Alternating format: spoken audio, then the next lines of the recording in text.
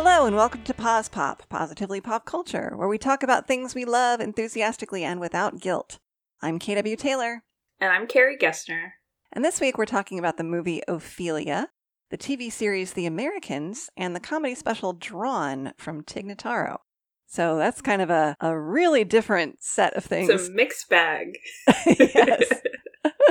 But you recently watched the movie Ophelia, which I've only barely heard about, so I'm really interested to hear more about it. Yeah, sure. Interestingly, I've been wanting to see this movie for a long time. It came out in 2018, but I think it must have had a limited release, and it was just not on any streaming services except I think you could buy it, but you couldn't rent it for a while. It didn't show up till like last year. Mm-hmm. And then all of a sudden it showed up on Netflix last month, and I was like, ooh, I've been wanting to see that. So it's directed by Claire McCarthy. It's based on the Hamlet story by Shakespeare. But on top of that, it's based on a book called Ophelia by Lisa Klein, who, from a quick little Wikipedia search, used to teach English at Ohio State. Oh. Sorry, the Ohio State. Cool. And it was adapted for the screen by Semi Chellis. I apologize if I got that pronunciation incorrect. But it is a Hamlet from Ophelia's perspective, which those sorts of stories are always very interesting to me. And my relationship with Hamlet is a bit complicated. Oh. Because we had a freshman writing class in college, as I'm sure many schools do. And the one that I landed in, I can't remember if I picked it or if I just landed in it, but ours was on Hamlet. So we spent all 16 weeks reading Hamlet and rereading Hamlet and watching like every single adaptation out there. Wow. I know. Okay. It was kind of a lot. I actually read the Ophelia book a couple years ago, and I found it pretty interesting. But I always get excited when there are new takes on Shakespearean stories. Like, I love Kenneth Branagh's versions a lot because he always sets them in unusual time periods and things like that. Mm-hmm. And with the tragedies, especially, they're so male-heavy. That's really interesting when a contemporary author tries to look at it from the main female perspective. Mm-hmm. So this stars Daisy Ridley, whom I think we all love. And if you don't love her, then don't tell me that you don't. Naomi Watts stars as Gertrude. Mm. Clive Owen is Claudius. And George McKay is Hamlet. And also, I almost forgot, Tom Felton of Harry Potter fame is Laertes. Oh, okay. Yeah, Ophelia's brother. And Daisy Head plays one of the Queen's servant ladies, and we recently saw her in Shadow and Bone. She played, oh my god, what's her name? I don't know. I don't know the actors' names from Shadow and Bone, even though we watched it really intently. Jenya. Is that her name? Oh, yes, yeah. Yes. She played Jenya, yeah. So. Oh, okay. Cool. She was a recognizable face. I was like, hey, I know that person. And of course, Daisy Ridley is from, everyone knows her from Murder on the Orient Express. That's true. Her most famous film. Yeah, so this is really kind of a weird movie, but I ended up really liking it. I watched it a couple weeks ago, and I can't really describe the aesthetics very well, but I remember I think I texted a friend while I was watching it. I was like, ooh, this movie is really pretty. And one of the things that I think is kind of cool is a lot of the costumes and everything are darker, and the castle is darker, but I feel like it uses a lot of natural light, or what is meant to be natural light. Mm-hmm. So I just thought that was kind of interesting, but it is very nice to look at.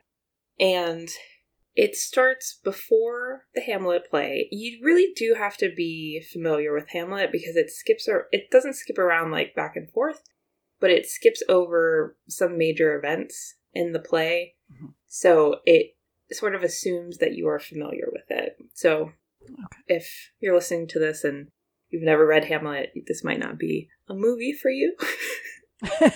Or, you could go out and watch an adaptation of Hamlet and then watch this. That might be kind of interesting, actually. Yeah.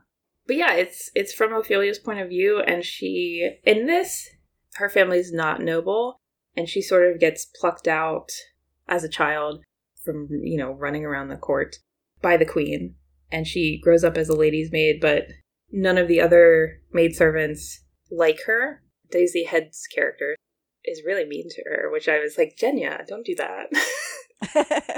So she's sort of very isolated at court, and she is one of the few women who knows how to read because she grew up with her brother, and her brother would sneak her into the library and things like that. So there are a lot of ways that she is alone. And she becomes sort of a favorite of Queen Gertrude, which could prove favorable, but then the events of Hamlet get set into motion, and Claudius poisons the original King Hamlet, and Hamlet goes on his emo bender about trying to figure out if it was the uncle and what he should do about it and all that stuff. And he drags Ophelia and everyone in the court into this sticky situation, Mm-hmm. And I think this is an attempt to give Ophelia a bit more power over her own story, which I really appreciate. And basically, she and Hamlet, before the events of the play, they have sort of a dalliance, they fall in love. So the whole time, she's sort of wrestling with her love for Hamlet and her loyalty to the queen, and the queen absolutely goes mad with anger when she finds out about Hamlet and Ophelia. And she's balancing that with her, weird fondness for her father, because he sort of dismisses her, but he's still her father. And then when Hamlet kills him, it's like, oh my God, what does she do? So she's really grasping for power and direction in a story and a situation that don't really give her many ways out. Mm-hmm. And the interesting thing, I don't want to give it away a ton. But one of the very, very interesting things is Naomi Watts also plays a witch who lives in the forest. What? Yeah, it's really kind of strange.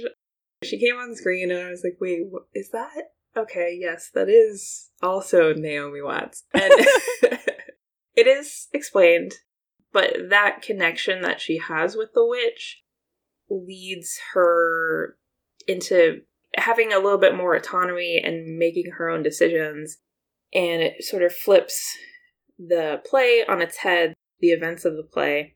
And like I said, I don't want to give away a ton, but I was really happy with just how Ophelia is the center of the narrative, and she is given some power back and gets to make her own choices and things like that, while also being like, wow, these men are really kind of dramatic. And I want to say more, but I can't. I don't think so. Okay. Another thing that I liked was the music. I'm always very into the music. Mm-hmm. And, there's that poem that Hamlet writes for Ophelia. Doubt thou the stars are fire, doubt that the sun doth move, doubt truth to be a liar, but never doubt I love. Which my freshman writing teacher made fun of. He was like, it's so bad. And I was like, oh, I think it's kind of cute.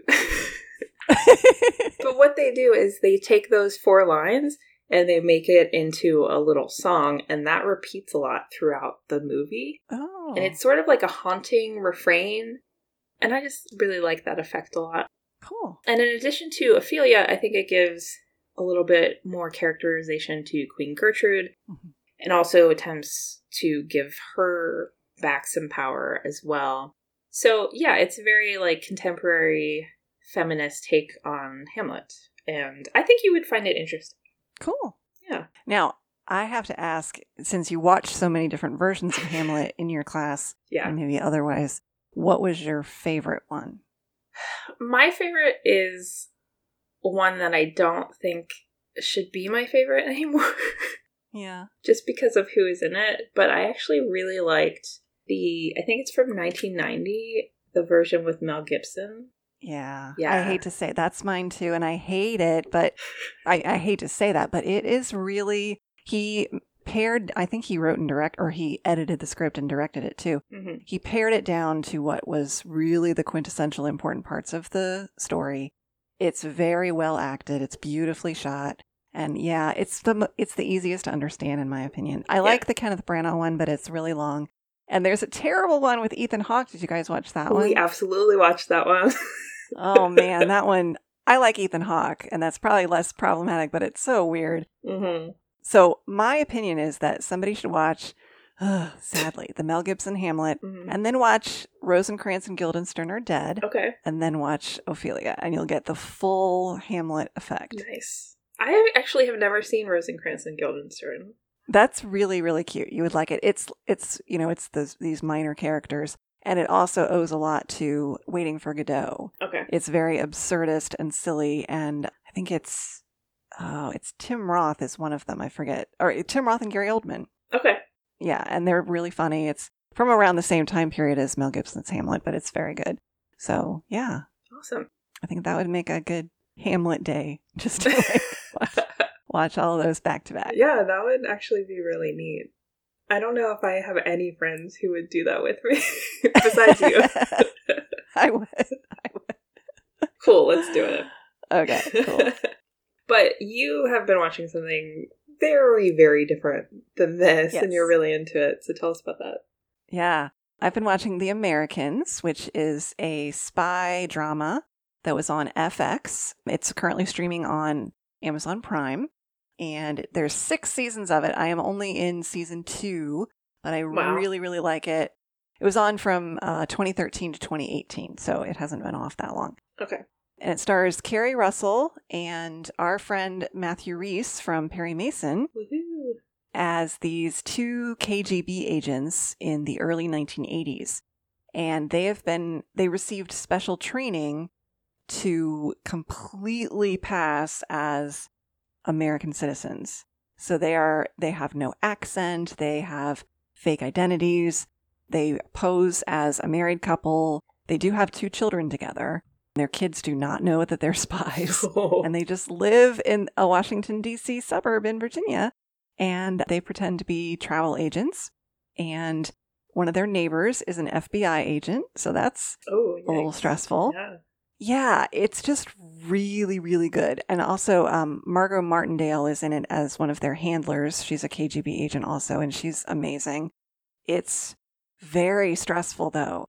One of the things that's really cool about it is it's shot in certain ways. It feels very much like it was made in the early 80s, but it's also very Mad Men in certain ways that it's you can tell it's made now in terms of what it's depicting, its sensibilities, and the critique of the culture of the time that it's depicting. Mm-hmm.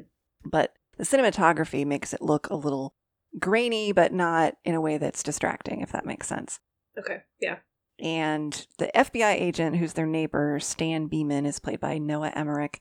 And he is morally conflicted about all kinds of things. He ends up having an affair with he befriends this woman who works for the Soviet embassy, and he turns her into a spy for him, but she's really a double agent. It's a whole thing, and he starts having an affair with her, and it's just super stressful. And wow. Yeah, and the interesting thing about the couple is that they are pretending to be married. They're not, like, really married, but they have had these 2 children together. They're sort of not really in a relationship, but they sort of are, and they have to do a lot of things that make each other jealous, and their relationship is very strange and unusual, and it lends itself to a lot of shipper drama if you want to get into, like, wanting them to be a real couple or not. They are a real couple in real life. They met on this show. Okay. So that's kind of interesting. But the funny thing is that Kerry Russell's character, Elizabeth, is a lot more committed to the cause of the Soviet Union than Philip, Matthew Rhys' character. Okay. He is conflicted. He is very sometimes he gets very scared about getting, like, found out, and he's like, let's just turn ourselves in, and maybe our kids will be saved from getting murdered by other spies and stuff. And she's like, no, they wouldn't understand, And sometimes she wants to tell her kids the truth, and, it's a lot of nuance because they've been enmeshed in American culture for, like, 20 years. Yeah. And, you have to play this character so long that it's sort of, after a point, what is the real you? And what cause are you really fighting for? And this is also a period in history when really, the Soviet Union is doing terrible things to the United States, but the United States is doing terrible things to the USSR and around the country, around the world. And, there's this question of, in hindsight, who is really right and who's on the right side of history. And it's just really interesting. And it's kind of more interesting to watch it in hindsight because it is more critical. If this was made when it takes place, it would be very rah-rah America, blah, blah. But It's not really like that. It's really, it shows the kind of the problems of both sides. And I find that really interesting. But this is a period where there is the very, very real nuclear war threat between the two nations. So these are extremely fraught things that they're fighting for. And then the other thing that's really interesting is that they're doing all this espionage with no modern technology whatsoever. So there's number stations that they have to listen to, and they have to call people from payphones, and they have to bury weapons in the forest and hide them that way. And it's all they have to plant a lot of bugs, and there's a whole, it's really stressful. And to have to even plant a bug on someone, Philip ends up having to romance this FBI secretary to the point of marrying her. Oh my gosh. As a different person, because otherwise he cannot get her to do things like plant bugs in her boss's office without her being taken in and in love with him so that she'll do things that he wants her to do. Wow. So there's so many disguises, so many, not that bad of wigs usually, but sometimes they'll show up somewhere and they're being all serious. And it's but you're wearing this blonde wig and you look totally ridiculous. But, that's what they had to work with. And yeah. And their older kid, their daughter Paige, is a teenager, and she does start to get kind of snoopy at a certain point. Okay. And she's not dumb. So she does start to kind of wonder what's going on. And why don't we have any extended family members? And why is mom gone for weeks at a time when it turned out she was recovering from being shot? Oh, geez. It's stuff, Yeah. Things that you can't really hide from your children, but to not have children in this suburb and trying to blend in and look really bland, they felt like they had to have kids. And so now they are in this predicament. So it's really, really good. Okay. Yeah. I don't know. I keep saying stressful. It's all very stressful. You've been watching a lot of stressful things lately. Yeah, I don't know why. I don't know. You need something to help you chill out, mellow out. I think so. Gosh. You said you're on season 2? Yes. Okay, yes. so you have a ways to go. I do, but we do keep watching it almost every night. At least one. But, because of the tenor of it, it is hard to do more than one. Mm-hmm. It did win some Emmys. Yeah, Matthew Rhys, in fact, won for lead actor in a drama. Okay, cool. But the writing is really good. I like that Elizabeth is kind of the center of the show. She is, okay. She's kind of an anti-hero. You do really question her motives and loyalty and alliances, but, she really does care about her kids no matter what, and she really thinks she's doing the right thing. Mm-hmm. And so you do kind of end up rooting for her, but it's also oh, well, she might need to assassinate someone or whatever, Geez. Yeah. But this is a far cry from Kerry Russell's most famous role as Felicity Porter in Felicity. Yeah, I can imagine. Yeah, so that's pretty fun. Cool. So yeah, it's really good. Awesome. I don't know if I'm gonna put that on my list just because you said stressful 5 times. So, but it's very beautifully shot, and for people who are fans of spy dramas or just period piece like Mad Men, it is very similar in certain ways to Mad Men. So anybody who's liked that would probably like this a lot too. Okay, good to know. Yeah. Well, we both watched something a lot very tonally different. Yeah. Yeah, we watched the Tig Notaro animated special Drawn on HBO, and that was actually your pick. What made you pick it?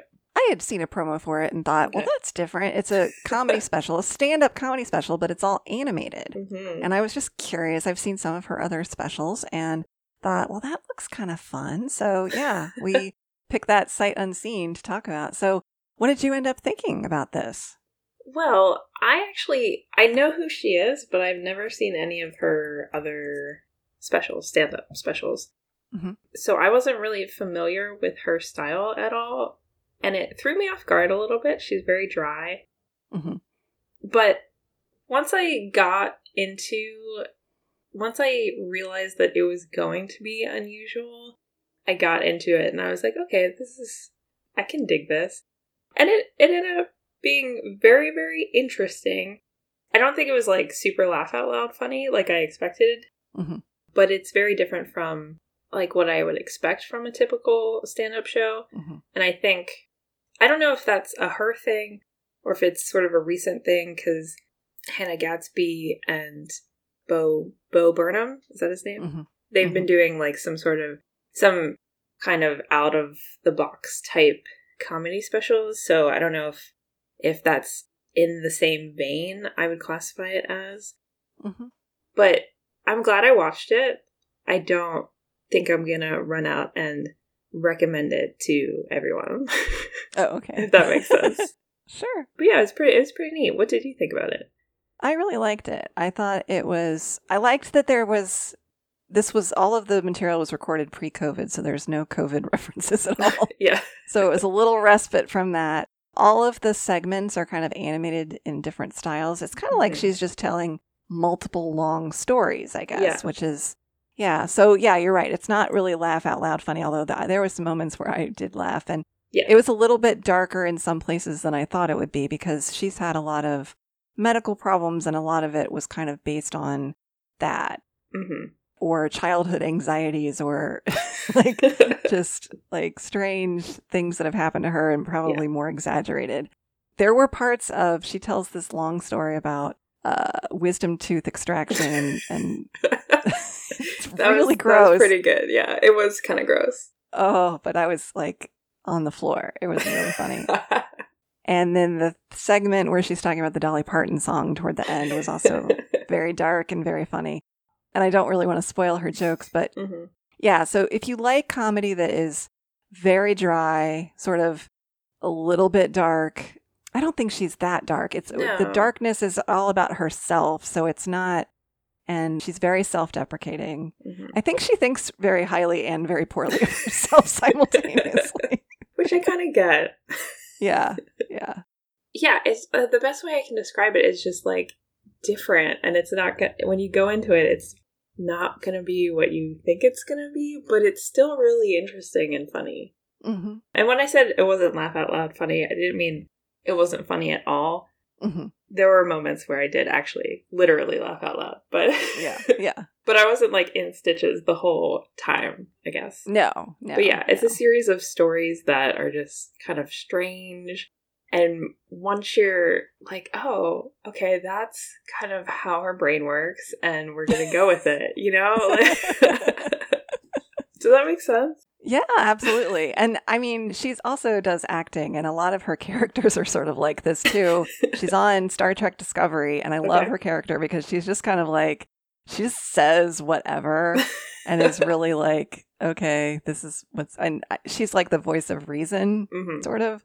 Like she gets, I don't know, the stuff that you wouldn't, like if you're really on a starship in Starfleet, like some of the most ridiculous things that you observe, nobody's actually commenting on them, but her character will like comment on them.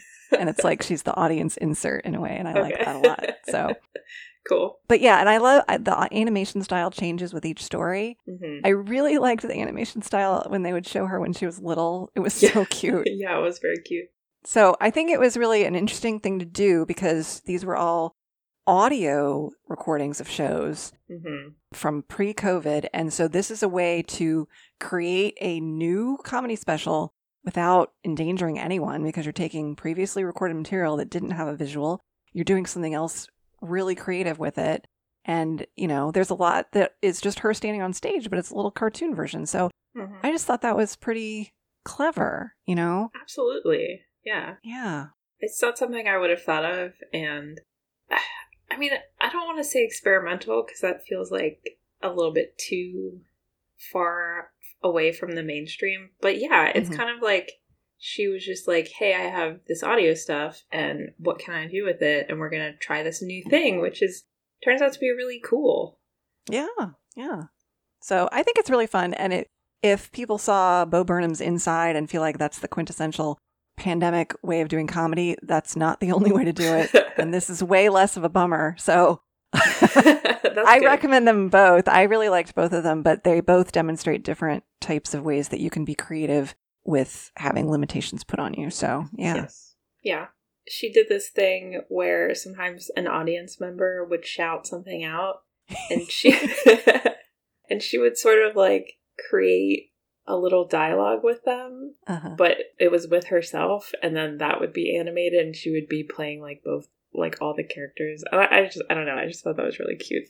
Yeah, that was very cute. Yeah, so I think I definitely recommend it. It's weirdly gory though, because there's so much stuff where she's had all these kind of dire medical problems over the years, and she gets really, specific about them. And sometimes there's a lot of blood but it's all cartoon, so it's not really that gross. But I was a little surprised at how gory it was. Yes, so, me too. Yeah, so if you don't like cartoon blood, be ready. Be aware of that, yeah. Yeah. Although, if you've been listening to the past couple weeks' episodes, I've been watching some very bloody movies, and I had to turn away from those. I didn't have to turn away during the cartoon blood, just... Yeah. So that maybe gives you a baseline. Yes. But I think I'm definitely going to look up her some more and watch maybe some of her other specials. Yeah. Yeah. She has another special that's not too old that is on Netflix. Okay. And I will say I'll spoil this joke for everyone, that there's a whole sequence about her and her wife and their cat, and that Tig would talk to the cat in the cat's language, and her wife is like, you're making fun of her, and how do you know you're not like saying it wrong or offending her? Like, you're using her language, like you're meowing at her basically, but you're not, your pronunciation is off, so you don't know if you're saying something offensive. And I just died at that. I thought that was so cute. That sounds cute. Yeah. All right. Well, next week, all three things that we are going to talk about are TV shows, and they are Kevin Can F Himself, Happy Endings, and The Wild. So all very different, kind of like today's episode. Yes, very, very different. Our theme music is by Joseph McDade. You could find me on Twitter at Carrie Gessner. And you can find me on Twitter at KW Taylor Writer.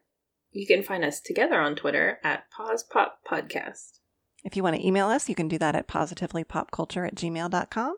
You can also find our website at positivelypopculture.com. And please rate us and review us on iTunes and wherever you get your podcasts. Thank you for listening. Stay healthy and safe, and join us next time for another episode of Pause Pop.